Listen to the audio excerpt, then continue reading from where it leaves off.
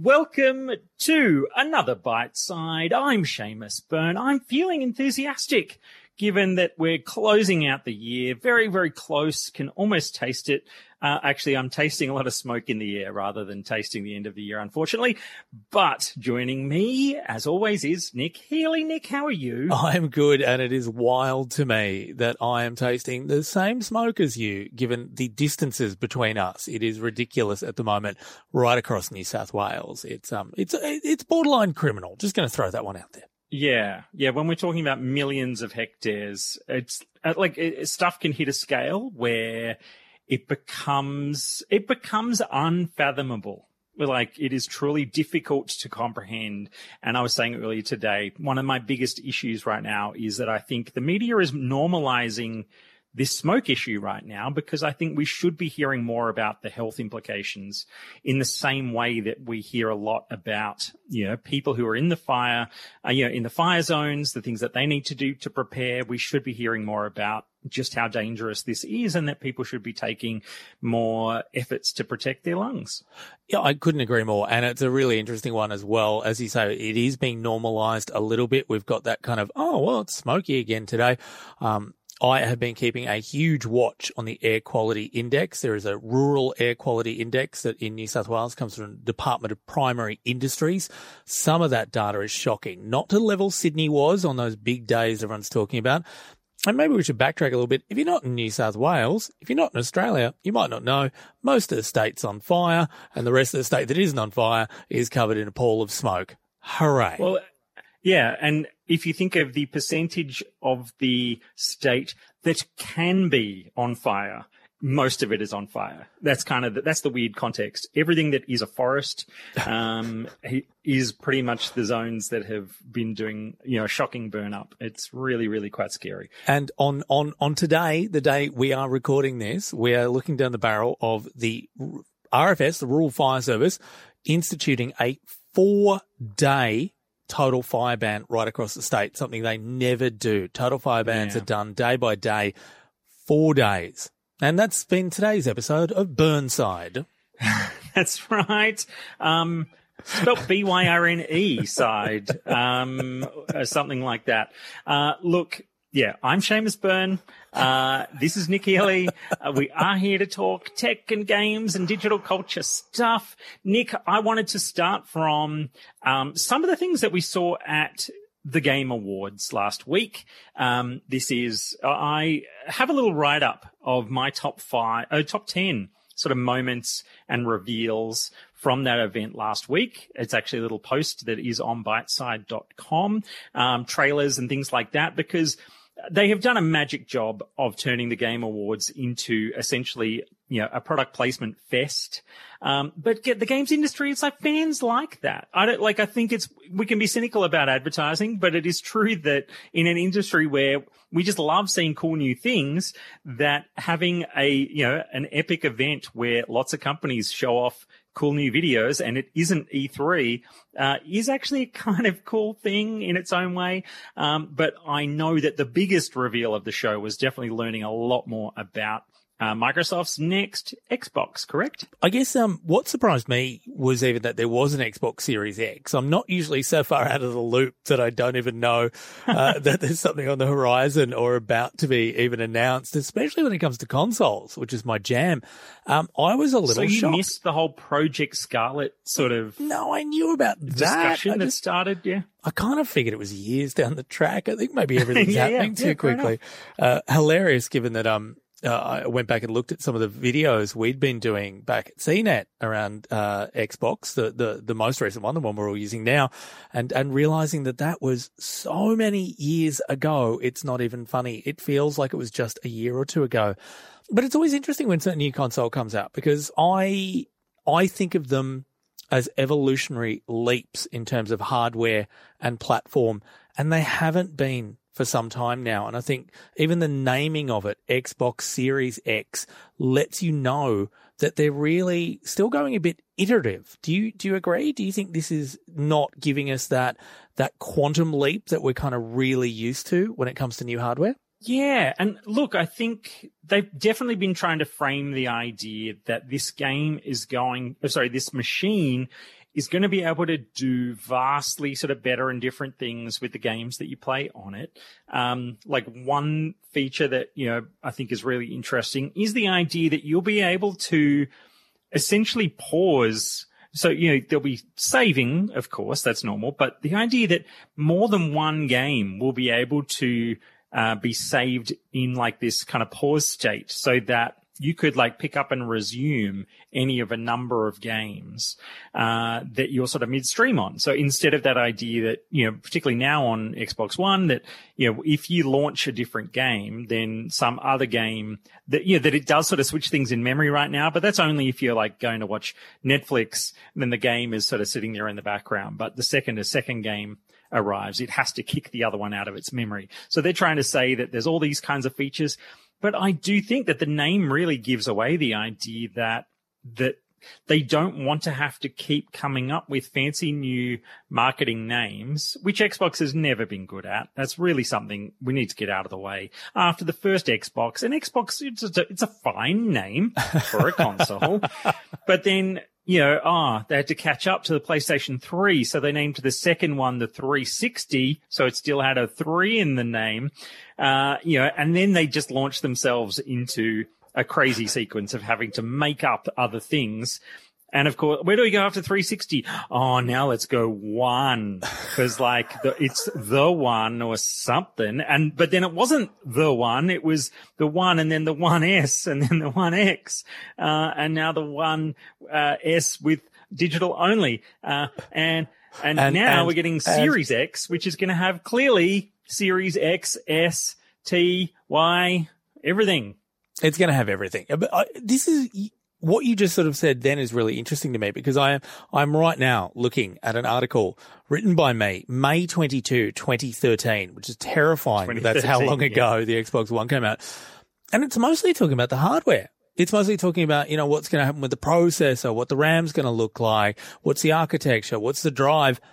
No one's been talking about that. If to a casual viewer, as I am now, no one's talking about that with the Series X. No one's letting me know what the gigaflop count's going to be or anything like that. It seems like we have evolved past that. And that is really interesting, because to me, that is the first console where we didn't get hooked up in those numbers, in that data, the way we have traditionally. And it tells me that we are using these in a vastly and fundamentally different way to how we've used every console beforehand.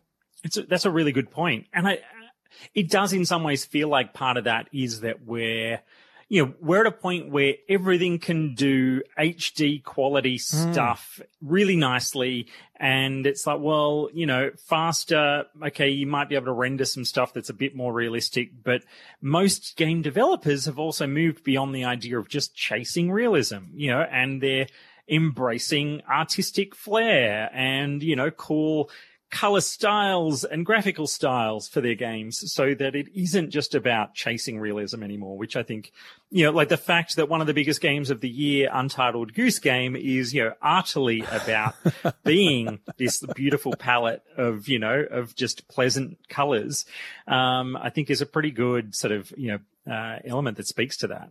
So what does it mean, do you think, for the PlayStation 5? Are they going to follow a similar path, or are they going to hook themselves back into here's what we're offering in terms of raw power?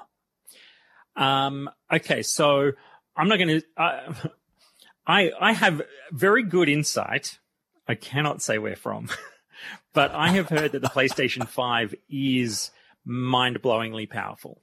Okay. And that it really is going to lay waste to next generation Xbox when it comes to pure power. And in that context, it probably then makes more sense if Xbox really is sort of selling itself in a slightly different way and selling, a whole different thought around what the next generation of consoles are about. I also read an Engadget story that actually said that Xbox Series X, being, named what it is, that it is the name of the high-end next generation version, and that actually there will be a line of next gen Xbox which is just going to be called Xbox. Oh, boy.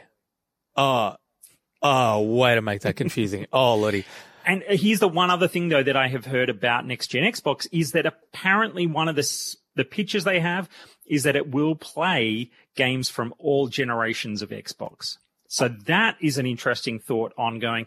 We just call it Xbox, and maybe they're like, you know what, for the next 10 years at least, let's just make it play all the things. I had heard that too, and I was pretty excited about that. I've got to say, going into Xbox Game Pass the way I'm playing a lot of older titles and really enjoying that. So I think there's a real good movement for that. Before we knew the name, though, one of the great rumors that I remember seeing on social media was that it was going to be named to indicate the way you will be using it. And one of the great jokes was just call it the Xbox Netflix. That's the Series N, Nick. That'll be the Series N. I look forward to it. All right. I actually wanted to talk about, because this past week, I have caught up on Watchmen, Nick, in order. So I got to watch it as it was airing in real time on Monday, and close out the series at the same time as everybody else. And it was spectacular. Absolutely spectacular. It is the best TV I've seen in the past 10 years. I know I keep ranting about that, but it was remarkable storytelling. And I have to say, I'm actually hoping that Damon Lindelof has enough creative control to say no more seasons. I would love to see it as a single bit of storytelling. Yeah. And yeah, look, and I don't want to get into spoilers because there is definitely that element that I've realized as well, where it's on Foxtel locally. And so it does mean that a lot of people have not been able to watch it without jumping through other hoops and, / other means to try to get their hands on it. But a lot of people are now sort of going, well, I'm looking forward to it when I get the chance to watch it. But yeah, I felt like the way it sort of tied itself off at the end, it was the right kind of, when we were talking beforehand about, how things might end, it really felt like it was kind of a beautiful way to technically doors are open, but it doesn't need to ever explain anything again. It would just be lovely. There is a great interview with Lindelof where he, I think it was Hollywood Reporter maybe, and he actually goes into exactly what he feels there is a very clear answer to what happens next. And he feels very comfortable with what the next part of the story is that he would be telling.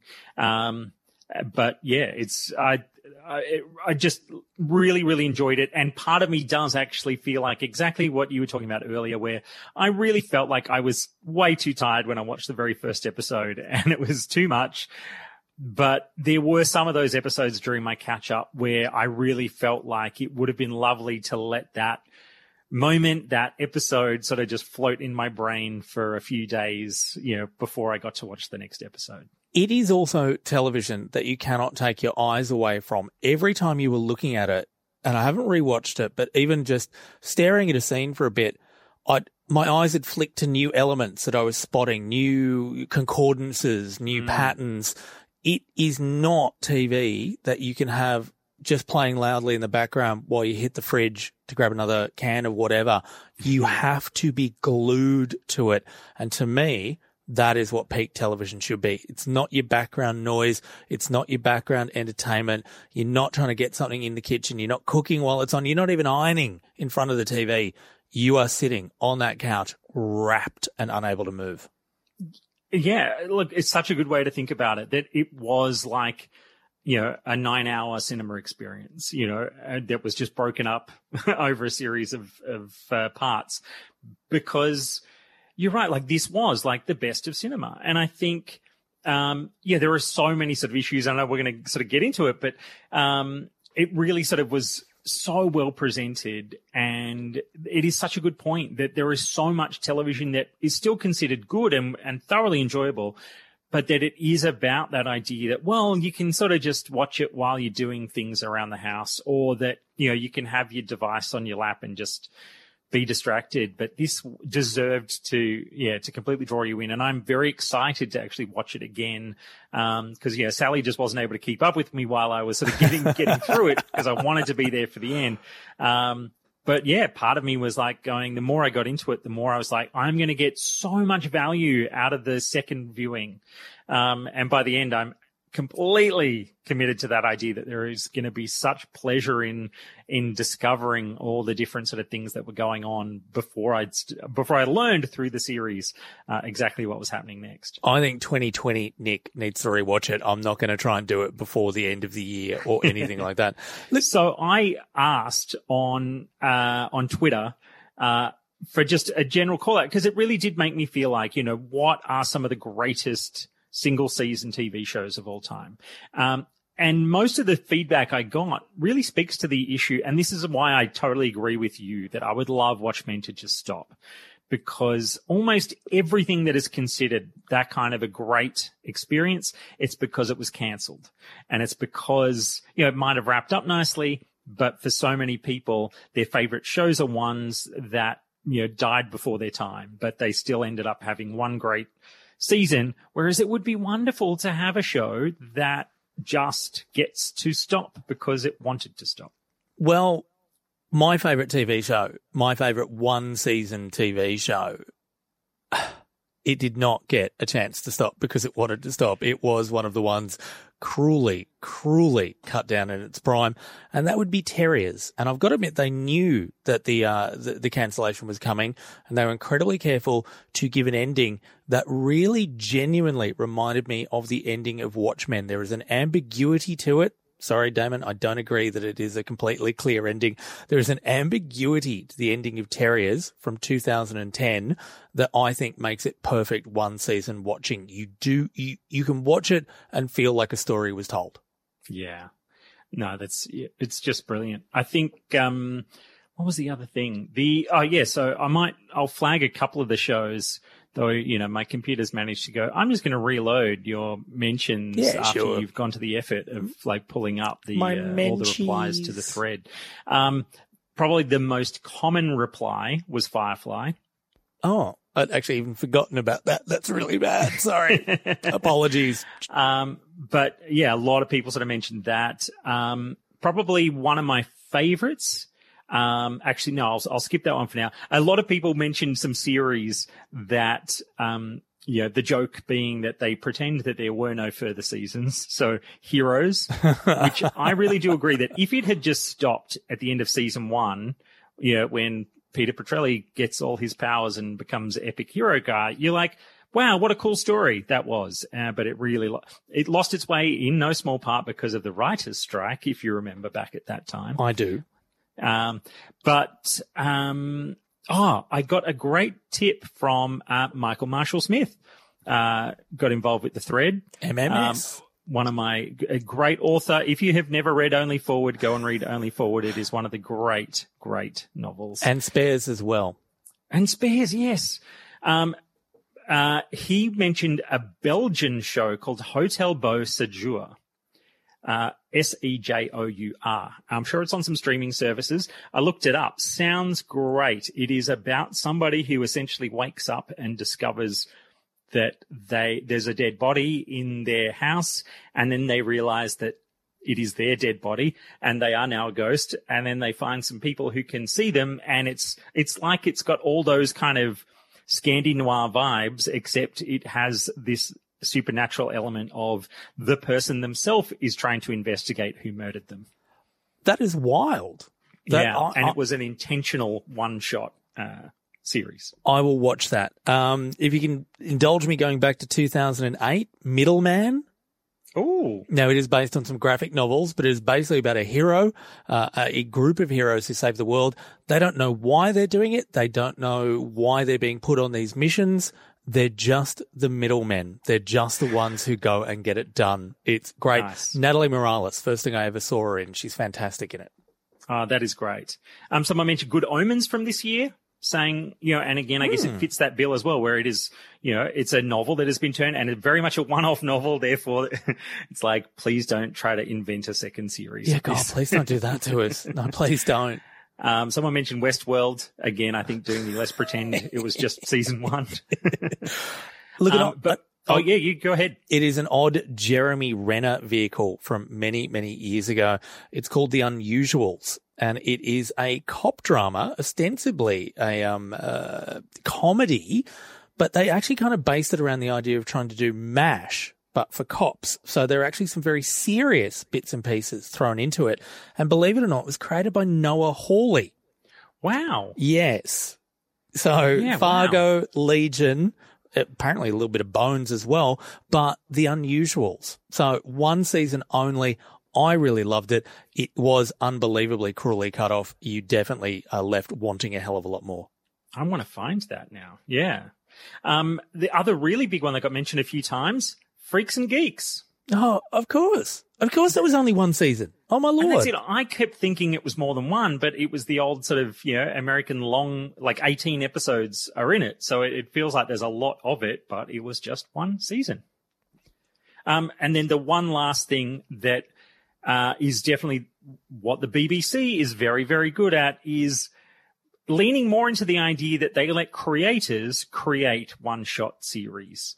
And so somebody brought up what I called the call of the day, which was State of Play, the great series about a team. It was a newsroom, and they're sort of cracking this whole sort of weird little government conspiracy thing that was going on. What's his name? Sims. He played the Master in recent Doctor Who. Yes. Yeah, John Sims. Yeah, maybe? you've got me stuck on the remake because there was an American movie done of it as well, wasn't there? Yeah, and it's like American movie. Yep, whatever. The 6-part original BBC was great, which also then reminded me that Bodyguard this year, which starred one of the guys from one of the guys who was in Game of Thrones, I don't think I watched an awesome Bodyguard. British actress. But anyway, it was another great 6-part British BBC. And again, I think that is one of those things that the BBC does so well, is to say, we don't need to make another series. If everybody loves that, now let's commission those creators to create another beautiful standalone 6-part drama or something like that. Yeah, so State of Play, I've just looked it up now. David Morrissey, John Sim, Kelly MacDonald, Bill Nighy, James McAvoy, and Philip Glenister. What a cast.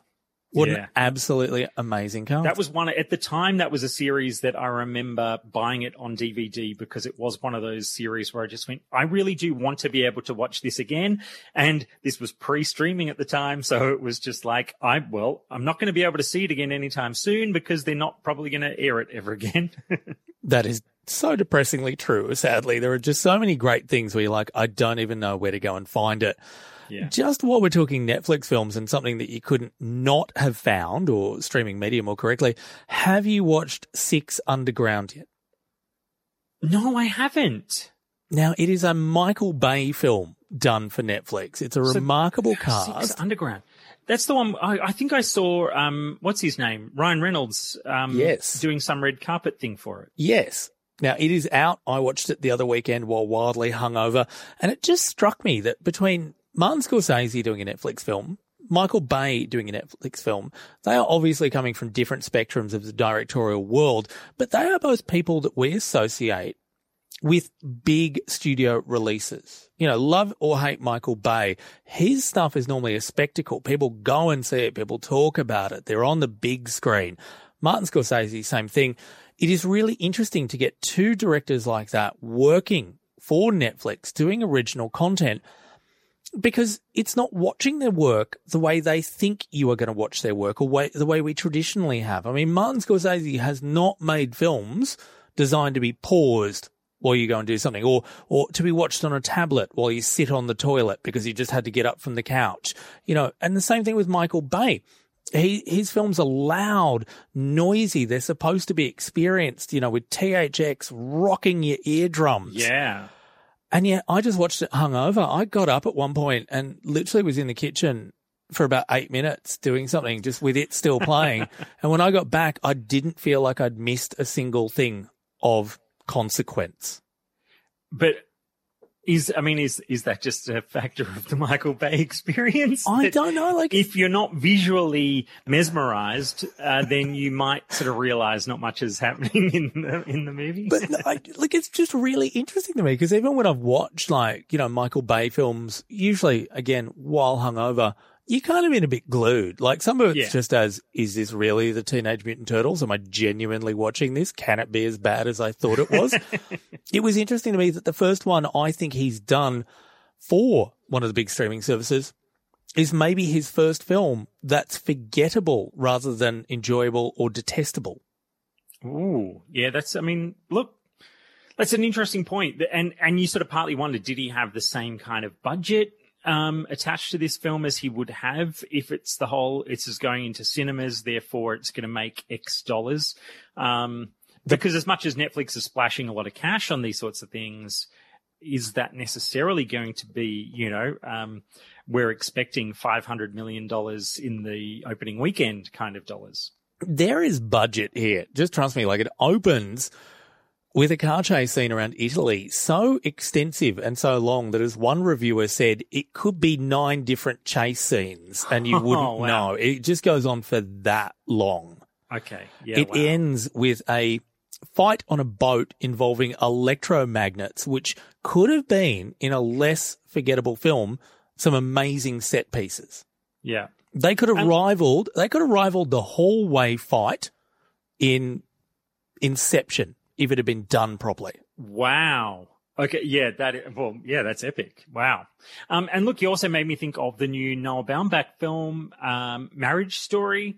I only know the memes. Sorry, I haven't got around to watching it yet. I only know the memes. Right? But that is such a traditional art house indie cinema film that you would have to go to the Dendy to see or something like that, with Scarlett Johansson, Adam Driver, like everything about it is completely about that cinematic idea that it's not made for your casual couch audience. You might catch it on something later because you didn't get to see it at the cinema. But I think it is on, the Golden Globes awards list. I think it might end up it could end up having more nominations than, The Irishman might get for Scorsese. So yeah, you're right that a lot of this, award fodder is coming to streaming first. I mean, technically they put it in a cinema in X number of cities for X number of days in order to make sure it qualifies for awards contention. But yeah, it is a really interesting time for this stuff. And particularly, I think The Irishman, I checked the runtime and sort of went, I do not have time for this anytime soon. It's, a 3 and X number of minutes, hours epic. But I'm keen, but it's just that thing of suddenly going, again, I guess when we've now been trained by all of these amazing TV shows in this sort of past decade, that it's like I can have these nicely contained hour parcels of magic. Even if I'm binging it, I know that there is going to be a right time to take my bathroom break, or there's going to be a right time to go and fix dessert, whatever it might be, instead of this idea of sort of pausing the 3.5 hour movie because I just have to run and do something else. But it's interesting. You said you didn't have time, but you did have time to watch Avengers Endgame, and that was 3 hours and 2 minutes. I had time to go and see that in the cinema. And what I think I'm trying to get here very elliptically and very weirdly is that we have changed the audience experience and the audience expectation, and I don't think it's coming back. Now, I can't say whether that's a good thing or not. I guess I'm old enough that I don't think it's a good thing that we consume media in a forgettable way, in a half-assed way. But it has happened, and we just need to get on board. And I think this commitment to you can only win certain awards if you've been in the cinema is a little bit of pomposity that maybe needs to go. 100%. Yeah, that it is such a technicality. And, when we think back to, I know sort of it was earlier in this podcast when, in an earlier episode, when we originally had that whole discussion about Scorsese and, people kind of having this fight over whether, the Marvel movies are real movies and all that sort of stuff. It's like, well, here we are with Scorsese releasing his latest epic directly to Netflix, and that he clearly doesn't have, he's not hiding from the fact that streaming services are the place where people are providing sophisticated entertainment to anybody who, is paying their $10 a month subscription or $15, whatever it might be. So we have completely transformed what it means to provide top shelf entertainment to an audience. And it is just entirely a hangover of this industry that they continue to say, it's got to go to a theater first, otherwise it doesn't count as a true movie. One thing when it was Hallmark direct to television movies, on weird channels, back in the day, or sci-fi, with Sharknado. I mean, that was kind of some of the first event television movies that we remember talking about sort of at once upon a time. But now we have true event experiences coming straight to Netflix. Well, I'm on board with it for the most part. I just wish we could find a way to force people to sit and watch the whole way through without checking their phone. That's my big deal. So people need to, you remember all those, there's a lot of people who probably have a TV that has one of those Skype cameras built in that don't work anymore. Fabulous. They can just be turned to making sure that people do not leave their seat. And I guess it takes money off their social credit score if they get up and go to the bathroom. Oh, thank you. New episode of Black Mirror. I really appreciate that. Jay, only a little bit left of what is probably going to be our final podcast of the year. Sadly, we can't not do a best of. Everyone does a best of. Do you want to do a best of? Yeah, you're right. All right. Look, I think we've talked a lot about TV and movies a little bit there. You mentioned Avengers Endgame, and I'm going to say that was definitely my favorite movie of the year. But almost in that sense that it wrapped up a decade of amazing Marvel entertainment. And I felt like it struck all the chords I wanted to hit, that I felt like we got the payoff of their effort to build this cinematic universe. And so for me, that was definitely one of the best in-cinema experiences that I've had in a very long time. Yeah, look, I wasn't as enamored as you. I think it was trying to hit emotional notes that I wasn't sure it had deserved. I got to say, I'm going to give it to I'm going to keep it to genre for the most part, because also I'm just realizing now how few movies I went and saw in the cinema this year. Spider-Man Far From Home. That was fabulous. That was really good. Yeah. I enjoyed it. It had everything I was looking for. But Spider-Man, as those movies, it's got a lot of heart to it. And that's what I've really appreciated. And even though they were big set pieces at times, it feels like a smaller film in a good way. It feels like a film about a teenage boy, and I've really enjoyed that. Yeah. And look, that's a really good point, because, and like Tom Holland has just been magical as Spider-Man. So good. I know when there were all these fights with Sony versus Marvel earlier in the year, and whether or not he'd be back as Spider-Man in the universe. And now they've thankfully sorted that out, because that was something where he brings, you're right, such heart as well. He's such a sort of an authentic performer in that role. Also worth mentioning that I'm like, before the year is over, we will have had the opportunity, apart from Star Wars. Look, I'm really excited, but I am not expecting it to be my movie of the year. But Jojo Rabbit is going to hit cinemas just after Christmas, and I'm really excited for that movie. So, yeah, that might jump in and steal it. And Knives Out is in cinemas right now. I'm hearing great things. I just haven't had a chance to go and catch it. So they're the sort of the two, asterisk thought bubbles that lie over my own choices.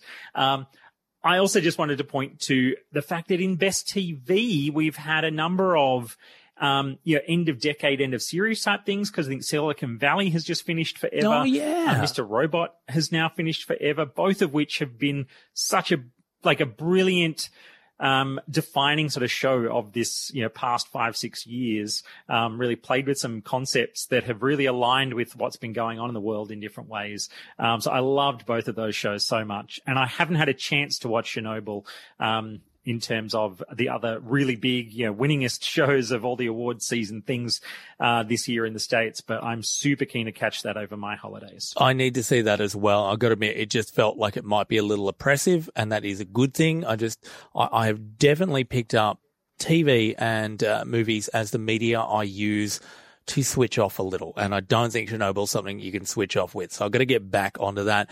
You know, what's interesting is that the TV show that has made neither of our kind of best of year lists, or anyone's, as far as I can tell, barely been acknowledged, Game of Thrones being fully wrapped up. Yeah, look, it didn't end the way people wanted it to end, right? And I've heard a great discussion about the fact that, when so many of these people got so upset about the final season, the fact that the reason that they're upset is because, the creators of that show delivered us such a good show for the first 7 seasons. Like, it was a powerful show, really exciting, really ambitious. They absolutely smashed that whole idea of even how epic the production values of a TV show can be. Like, it was Lord of the Rings on television, which was just crazy.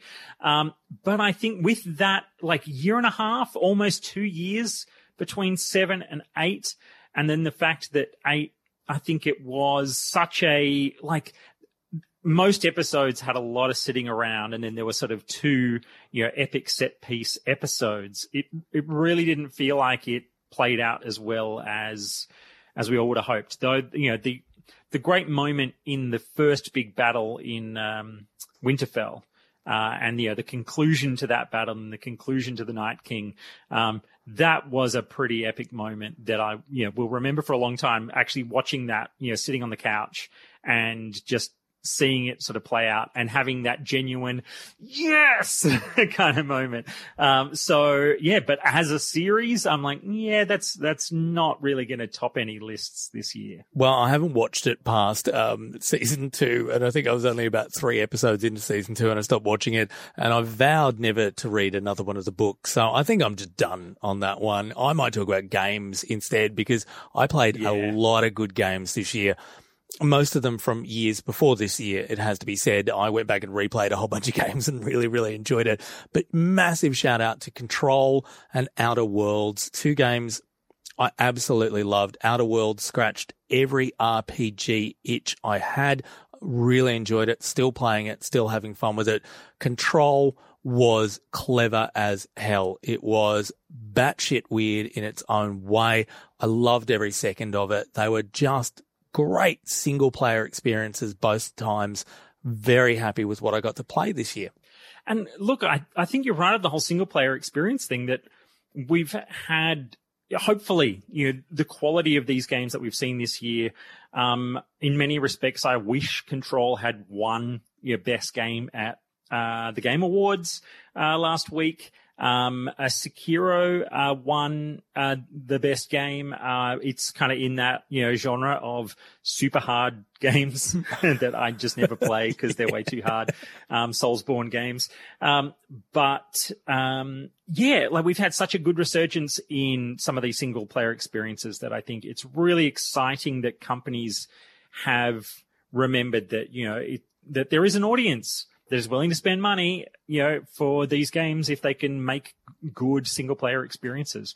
The other one I haven't played yet that really jumps out for me, that I've seen heaps of people saying it was their game of the year, is Disco Elysium. Yes, I want to play that so bad. And I love that it's not exactly a genre game. It's like a detective story, but it is that sort of RPG experience.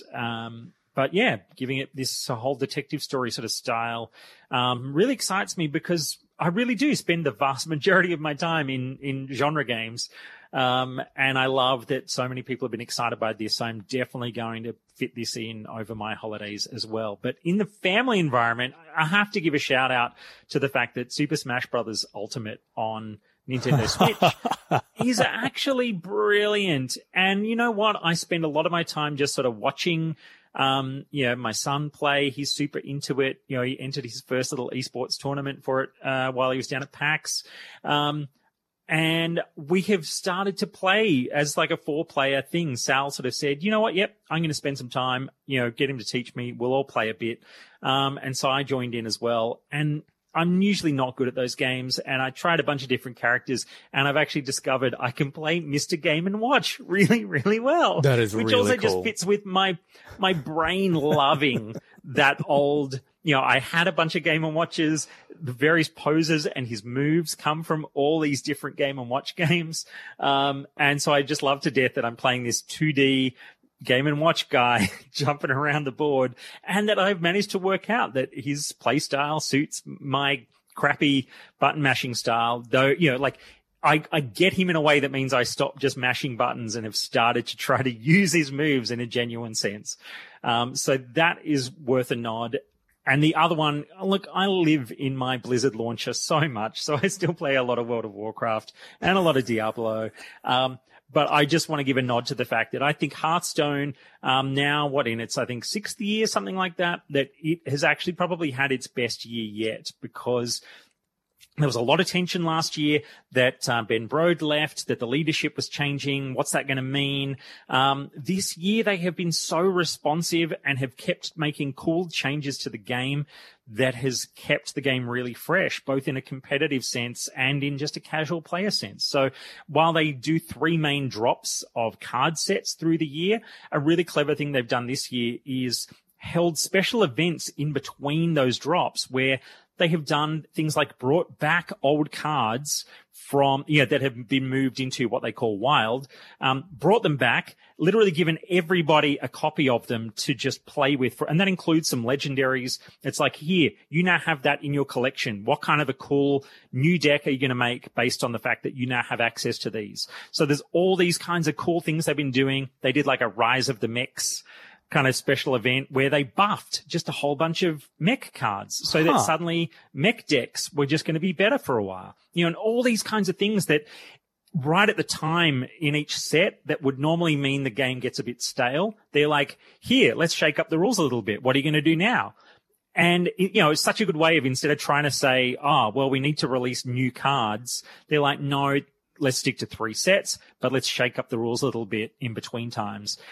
So they've done a brilliant job, and it makes it, it's just really impressive for that style of game to have found its feet in that way. Look, I know how much you love that game, so that makes me really happy. I want to give a shout out to what I think was the most important news story of the year.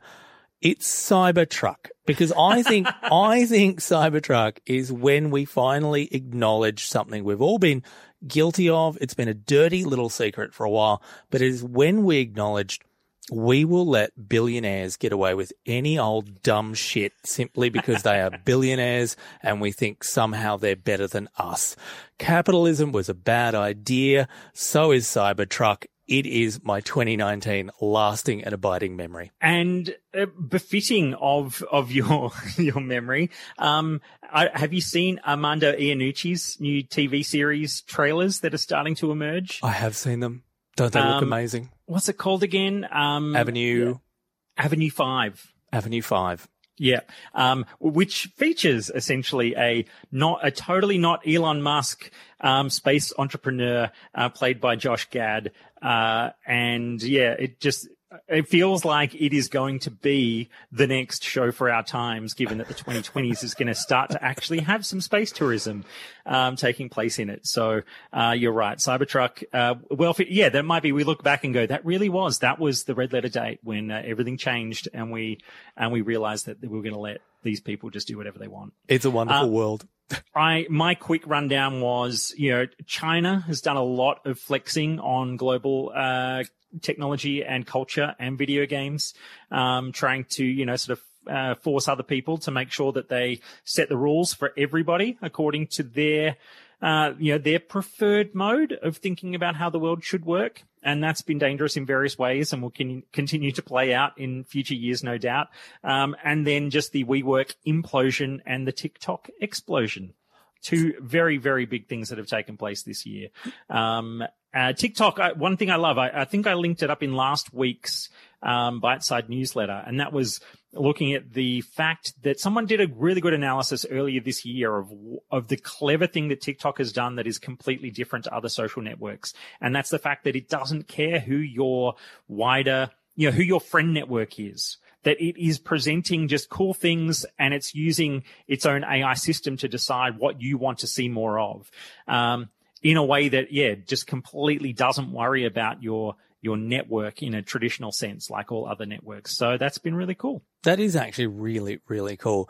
It has been a weird year. This has been a fun year to kick off a podcast. I've had a great deal of enjoyment doing this with you over the last couple of weeks. Thank you very much. Yeah, cheers, mate. You take care. And to all the listeners, have a wonderful and safe holidays. And hopefully we're all here again at the start of 2020 to talk some more Biteside. We should be keep in touch with us on social media. You can find me on Twitter at Dr. Nick. That is DR_NIC. I am at Seamus, SEAMUS. Biteside is at Biteside, and we're on Twitter, we're on Instagram at The Biteside, we're on Facebook at Biteside, and you can email ask@biteside.com. I'm standing here making like traffic director arms while I'm saying these words. Clearly you can hear it while I do that. That's right. I can hear it. Have a safe break, everyone. We'll see you next year.